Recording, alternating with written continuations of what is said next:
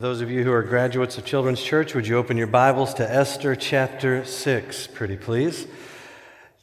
Esther chapter 6 is where we're going to spend our time today. As always, I want to encourage you to take some notes this morning and to bring your Bible with you to church and to keep it open the whole time so you can track through the chapter with us in Esther chapter 6. So great movies and great sporting events and great pro wrestling matches all have this one thing in common. There's always a reversal.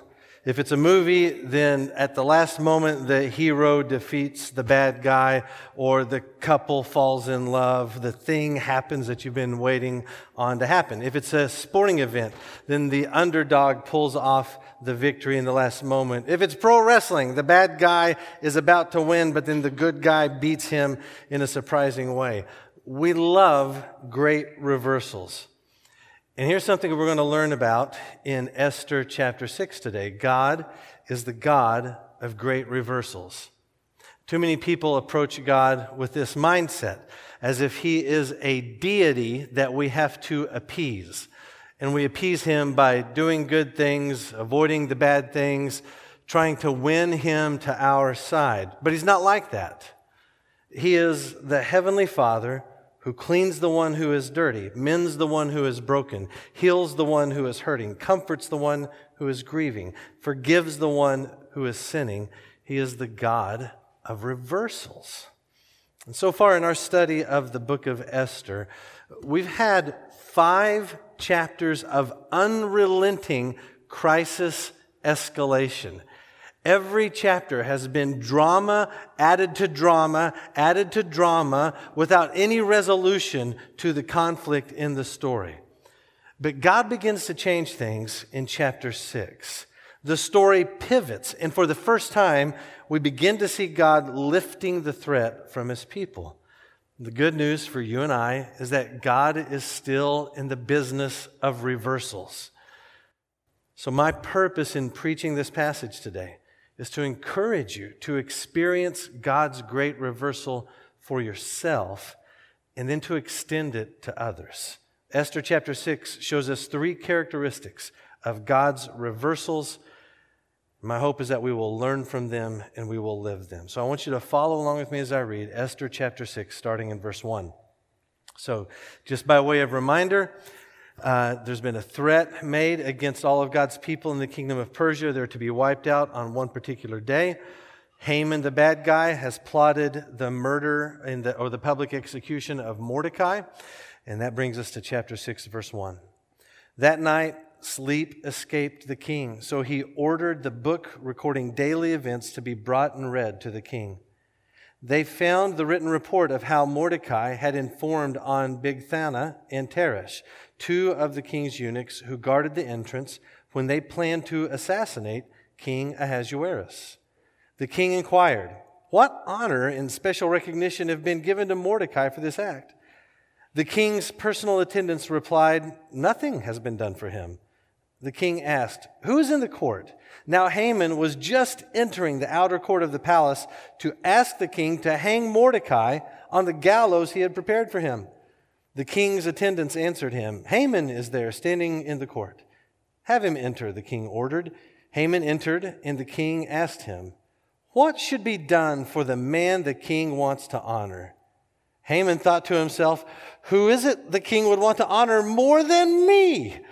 Haman told the king, "For the man the king wants to honor, have them bring a royal garment that the king himself has worn, and a horse the king himself has ridden, which has a royal crown on its head.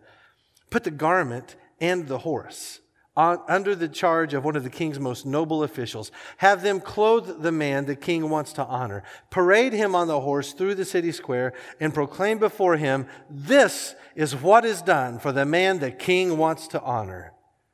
The king told Haman, "Hurry and do just as you proposed. Take a garment and a horse for Mordecai the Jew who is sitting at the king's gate. Do not leave out anything you have suggested." So Haman took the garment and the horse. He clothed Mordecai and paraded him through the city square, crying out before him, "This is what is done for the man the king wants to honor." Then Mordecai returned to the king's gate, but Haman hurried off for home, mournful and with his head covered. Haman told his wife Zeresh and all his friends everything that had happened. His advisors and his wife Zeresh said to him, "Since Mordecai is Jewish and you have begun to fall before him, you won't overcome him because your downfall is certain." While they were still speaking with him, the king's eunuchs arrived and rushed Haman to the banquet Esther had prepared. What does it look like when God reverses things? What does it look like when He changes them from hopeless to full of hope? Well, there are three characteristics of God's reversals in Esther chapter 6. I want to show them to you. The first is this: God's reversals come in ordinary ways. You've got to know that when God sets about reversing things, changing things, fixing them, all too often, He does it in ordinary ways. Chapter 6 opens up with some terrifically boring details. The king couldn't sleep, and since he didn't have a TV, he asked that the book of his daily events be read to him. Now, it's okay to smile at this detail because it's as if the king is saying that the details of his life are so boring they will help put him back to sleep. So the king's readers hit the rewind button and they go back to read events that happened 5 years previously. We may have missed a couple of timestamps in the story, but the time between when Mordecai exposed the plot to kill the king to this sleepless night is at least 5 years.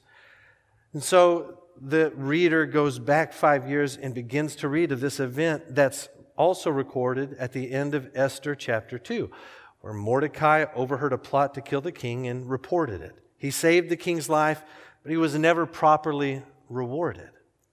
Now, Persian kings were known for their lavish rewards to those who did them well. It was especially important to reward those who saved your life in order to create a public policy that keeping the king alive was a good thing. And so, King Ahasuerus asked in verse 3, "What honor and special recognition have been given to Mordecai for this act?" And his attendants tell him nothing has been done for him. This single sleepless night is the turning point in the entire book of Esther. The whole story hinges on chapter 6, verse 1. Up to that point, unrelenting crisis.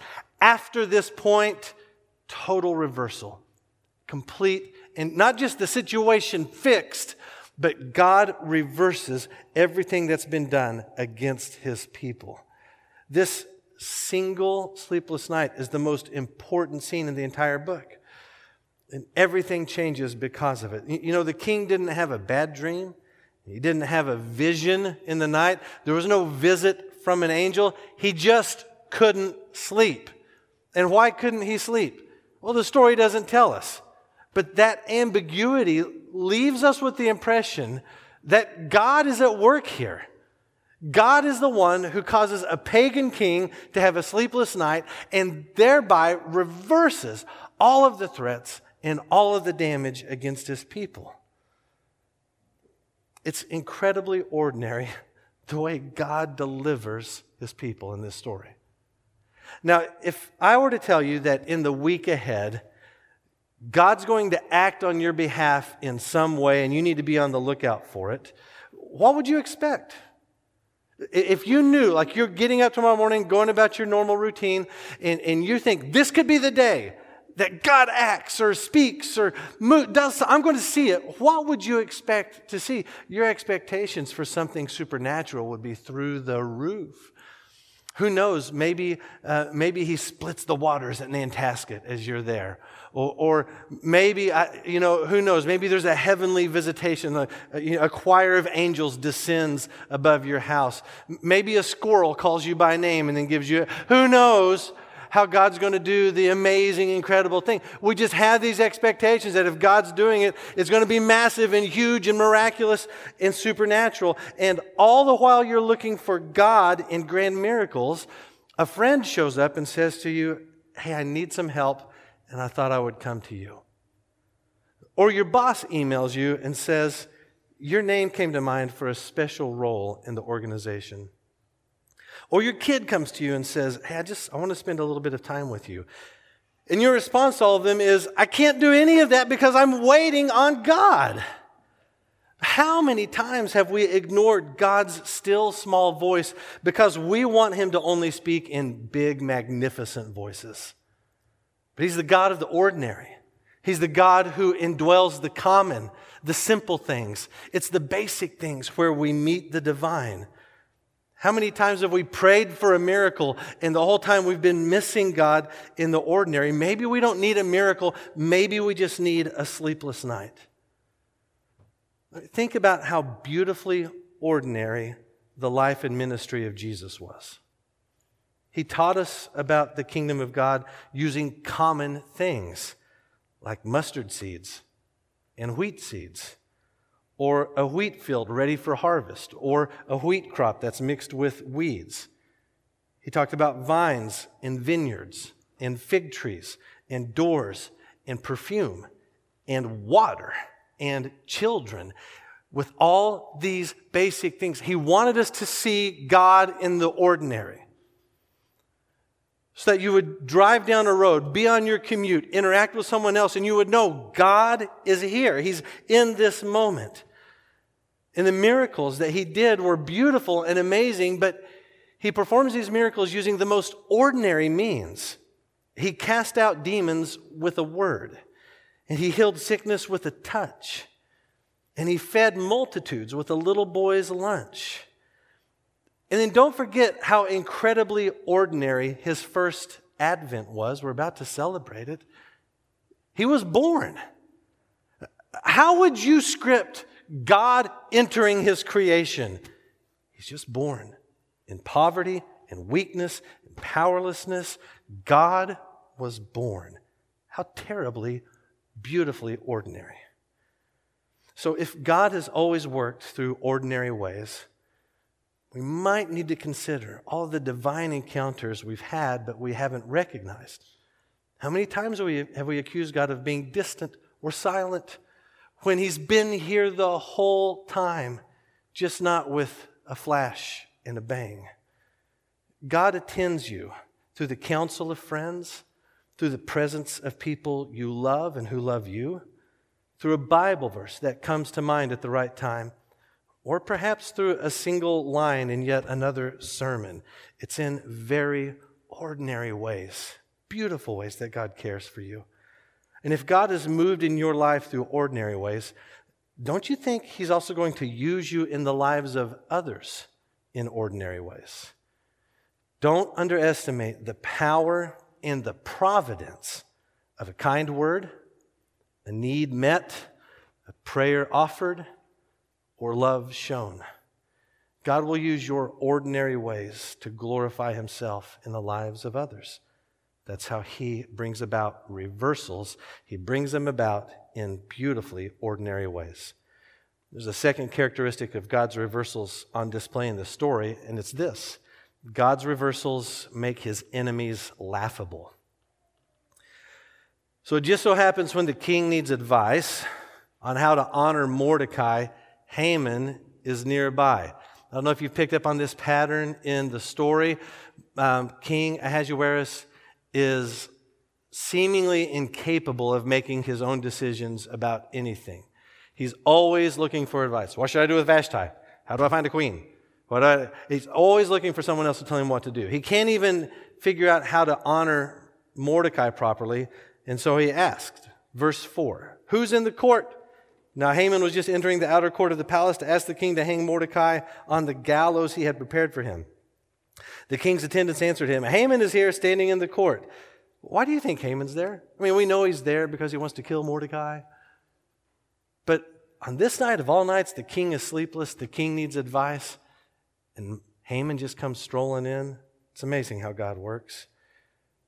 Haman standing in the court, middle of verse 5. Have him enter, the king ordered. Haman entered, and the king asked him, what should be done for the man that king wants to honor? Haman thought to himself, who is it the king would want to honor more than me? I love it so much. Who does the king want to honor? He wants to honor Mordecai. Who does Haman think the king wants to honor? Haman, with a capital H. Haman doesn't miss a beat. He's got an answer ready to go. He's already been exalted in King Ahasuerus' court. He has the second most important position in the land, but now he thinks to himself, how can I be honored? And so he has an answer ready to go. The kind of honor he would like to receive, that man should wear clothing the king himself wore, ride a horse the king has ridden, put a little crown on the horse's head, and then parade that man through the city for everyone to honor him. Now, Haman is in dangerous territory here. To wear the king's clothes and to ride his horse and to receive the king's praises is to be considered almost equal with the king. Haman makes his recommendation, excited about what's going to come to him. And then the king responds in verse 10, hurry and do just as you proposed. Take a garment and a horse for Mordecai the Jew. That is the punchline. This is the point where the original audience would have exploded in laughter as they imagined the look on Haman's face upon learning that he was the one who was going to honor Mordecai.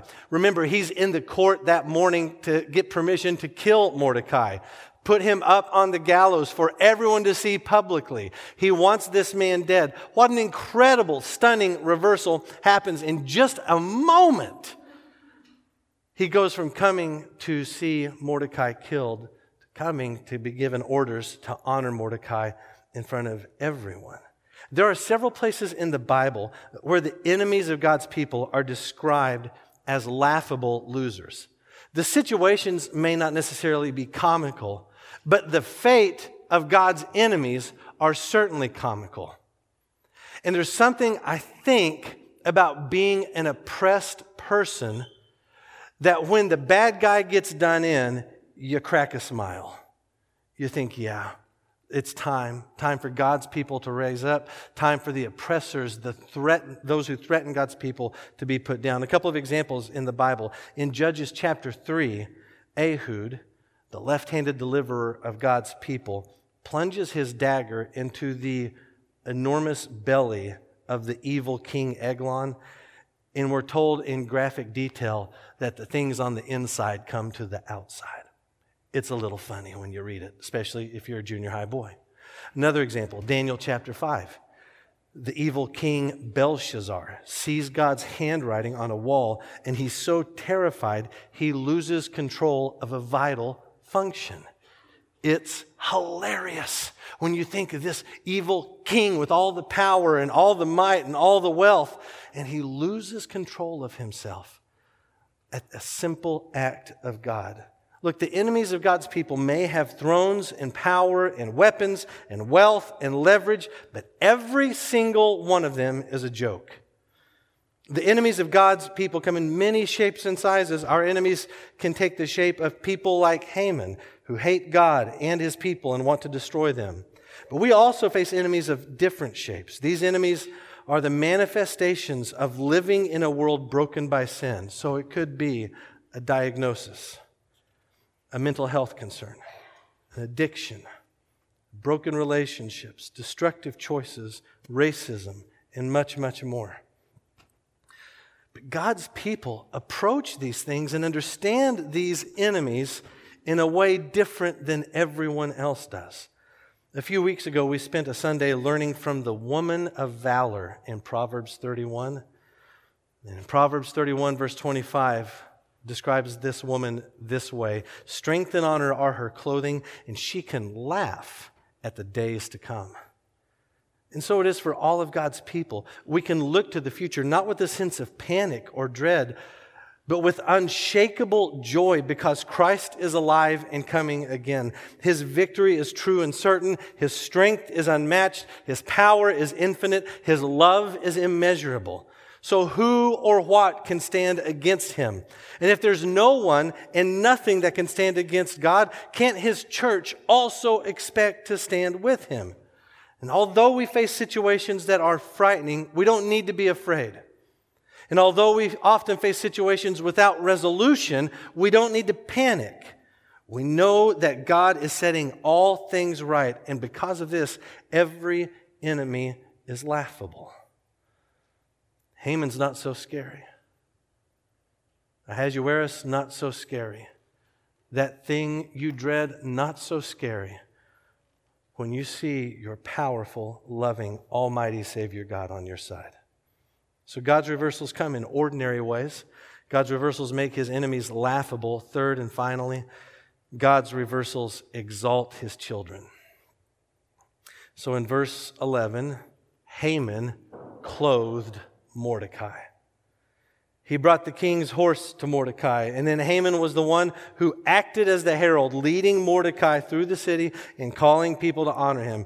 Haman thought he's going to see Mordecai publicly executed, and instead he is responsible for seeing Mordecai publicly honored. It was his plan, and he's the one that sets it into motion. But the reversal doesn't just stop with Mordecai being honored. Did you see what happened when Haman returned home? Look at verse 13 with me. Haman told his wife Zeresh and all his friends everything that had happened. His advisors and his wife Zeresh said to him, "Since Mordecai is Jewish and you've begun to fall before him, you won't overcome him because your downfall is certain." So Haman's people tell him that this event cannot be by accident. Their theology, surprisingly sharp in this moment. Right? There's something else at work, and it has something to do with Mordecai being Jewish. And they're right. Something else or someone else is at work here. They can't articulate who it is that's at work, but they know what the outcome will be. Haman's going down. They know this for sure. Now, it's important for you and I to recognize that God's kingdom operates with different definitions of power and honor than the world does. According to worldly standards, Haman has everything. The man's an incredible success. He has wealth, he has a big family, he has friends and advisors, he has power and position. He has everything the world would say makes a person great.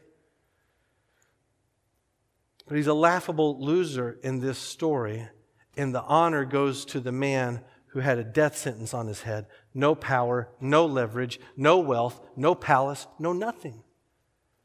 His only family member has been taken into the palace herself. Mordecai has nothing, and yet he's the one in the story who's granted the honor.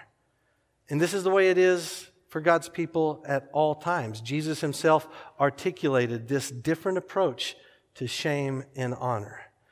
In Matthew chapter 5, in the passage known as the Beatitudes, Jesus described those who are blessed in God's kingdom.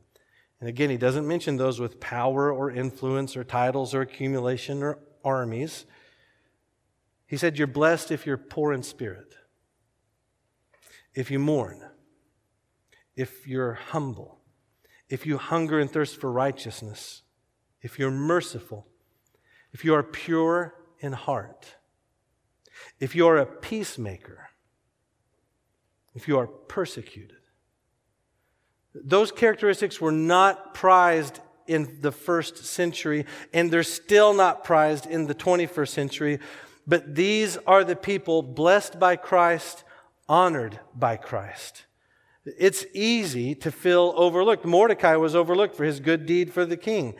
And Haman was advanced and promoted when Mordecai was forgotten about. It's easy for you and I to feel overlooked and unseen in the practice of our faith, but God sees. God knows. He gives grace to the humble, and you will know his smile for all eternity. He does not forget his children. The same way a mother could never forget her own child, so God never forgets you. So what does it look like for God to honor you? Well, it's a change in relationship. You go from rebel to child. And it's a change in judgment. You go from guilty in sin to blameless in holiness. It's a change in eternity, from eternally separated from God to eternally present with him, the one to whom all glory and honor is due. God is ultimately, utterly victorious, and so are his children with him. All honor is given to him, but he sees that he lifts the weak and the small and exalts them with him.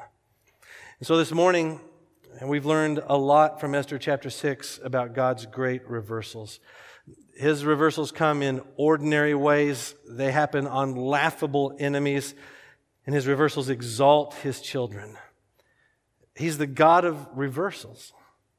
Joy, or grief to joy, ashes to beauty, last to first, death to life.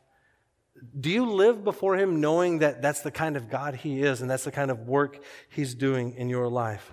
There are alternatives. You might think of Him as the God who is absent, or the God who is struggling, or the God who's silent, or the God who's feeble. It could be you know He's the God of reversals, and you have sin you need to step away from, but you push Him away out of fear or a love for the flesh or whatever the thing is.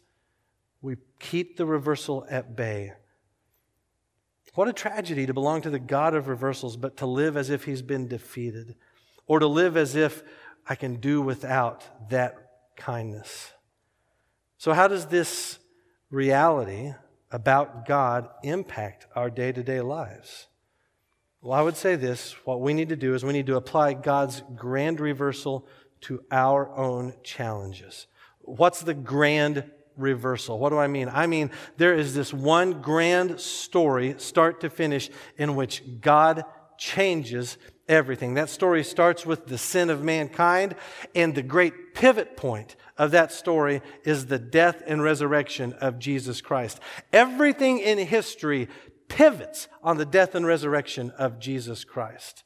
And from that point to a date in the future when the sky splits open and the trumpet sounds and Christ returns, God is working to reverse all things until ultimately, finally, once and for all, everything is set right. The book of Revelation, chapter 21, verse 1 describes it this way. John said, "Then I saw a new heaven and a new earth, for the first heaven and the first earth had passed away, and the sea was no more." So with Christ as your Savior, you will see this new creation happen. That's the grand reversal. And that's what we experience when we come to Him and trust Him to be our Savior, to forgive us for our sin and bring us from death to life. That grand reversal defines the way we live. And so when Christ has taken you from death to life, then every other challenge in your life is shaped by that experience.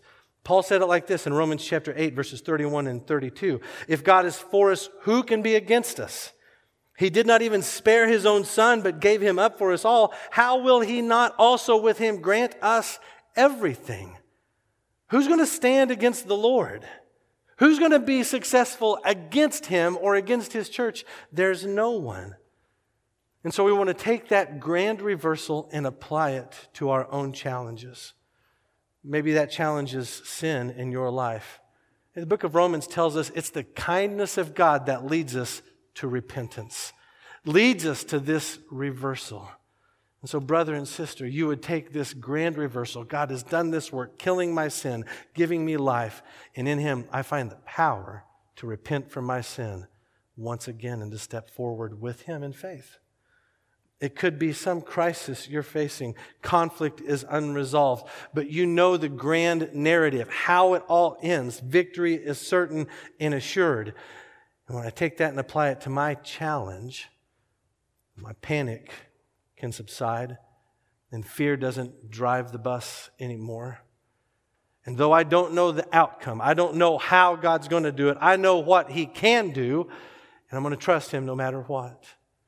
I'm going to walk with Him in resolute faith. I'm going to persevere and hold to Him even though the crisis doesn't make sense, it seems unfair, and I want it to be done. He's the God who holds us all the way through. And then, having applied this to our lives, we make another pivot, and we begin to extend this hope, this reversal, to the people around us.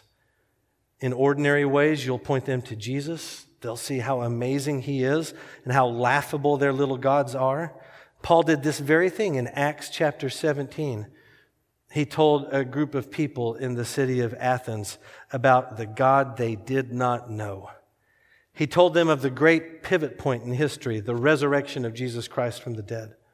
And he compelled them to turn from their sin and to trust in Jesus. What was the result? Some people ridiculed Paul, but Acts 17:34 tells us some people joined him and believed. That's another beautiful reversal, a rescue no less dramatic than Mordecai's. What a treasure to belong to the God of reversals. Jesus said in Revelation 21:5, "Look, I am making everything new." May we be a people who not only experience the new creation, but who participate in it by holding out the words of life. Now, if you're not a Christian, I want to talk to you for just a moment. Jesus once used this reversal logic when describing what it means to be his follower. How can someone know that they're a disciple of Jesus? In Matthew 16:24, Jesus said this, "If anyone wants to follow after me, let him deny himself, take up his cross, and follow me. For whoever wants to save his life will lose it, but whoever loses his life because of me will find it." There's that reversal logic. If I try to save my life, I'll lose it, but if I lose my life, I'll find it because of Christ? How does that make sense? Well, if I try to save myself by pleading my own case before God, look how good I've been and how bad I have not been, and look at all of the good intentions I've had and all the ways I've been kind. I have zero carbon footprint on this planet. I'm good to animals. I'm a patriot. I'm politically involved. I give to charities. I care for people. I'm a good... Look at all these things I've done. If you try to save your life in that way, you're going to lose it. Because all of that, apart from Jesus Christ, condemns you. That argument does not settle your case before God except to say you are condemned. Your sin separates you from Him eternally. And this whole argument that we weave in an attempt to save our lives will not do away with the sin. It only intensifies the judgment that it brings. But if you lose your life for the cause of Christ, you'll find it. So if I take all of this, all of who I have been and all the mistakes, all my guilt, all my sin, all the shame that I carry with me, and all the things I would plead in my favor, if I'll just set them aside and turn my whole heart and life to Jesus Christ, He'll forgive you. He'll give you new life, from death to life, beauty for ashes. He makes you His child, and He holds you forever and ever.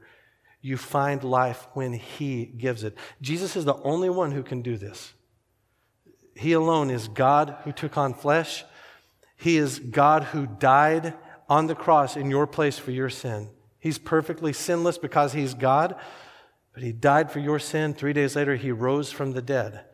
So here's this ultimate reversal. He conquered death. And He alone is the one who can give life. And He promises that if you'll trust in Him, He'll do that. He loves you so much. Every action He's done on your behalf has been motivated by love. And today He invites you to quit trying to piece together a life that's full of shame and guilt and weakness and death, and to receive from Him eternal, abundant life when you make Him your Lord and Savior.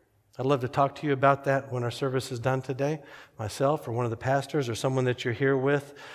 I wouldn't want to leave this building without knowing that I have life in Jesus Christ. And this is the day that'll happen when you say yes to Him. Let's pray together.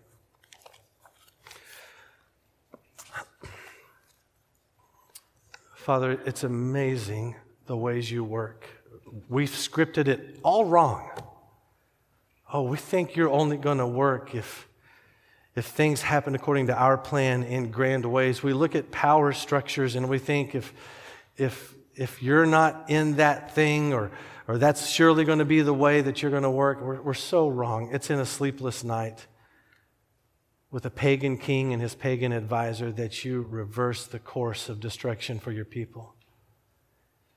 And it's in countless other simple, ordinary, anonymous, unseen ways that you speak and work and move on our behalf. I think about my own faith story. And my coming to faith as a teenager happened through incredibly ordinary ways. It was ordinary things that put me in front of the gospel. God, you did all of that. I praise you for it. So for my brothers and sisters this morning, Father, give us the strength that comes from belonging to you, the God who is setting all things right. We have crisis and hurt and things that we find to be unfair that dominate our thinking. God, I pray we would approach them through the lens of your might, with an understanding of your nearness and your goodness. Help us to laugh at the days to come. So secure in you that we don't walk in fear or panic anymore. God, I pray for my friends in here that don't know you as their Savior. Let this be the day that they find life by turning to Jesus Christ. It's in his name that we pray. Amen.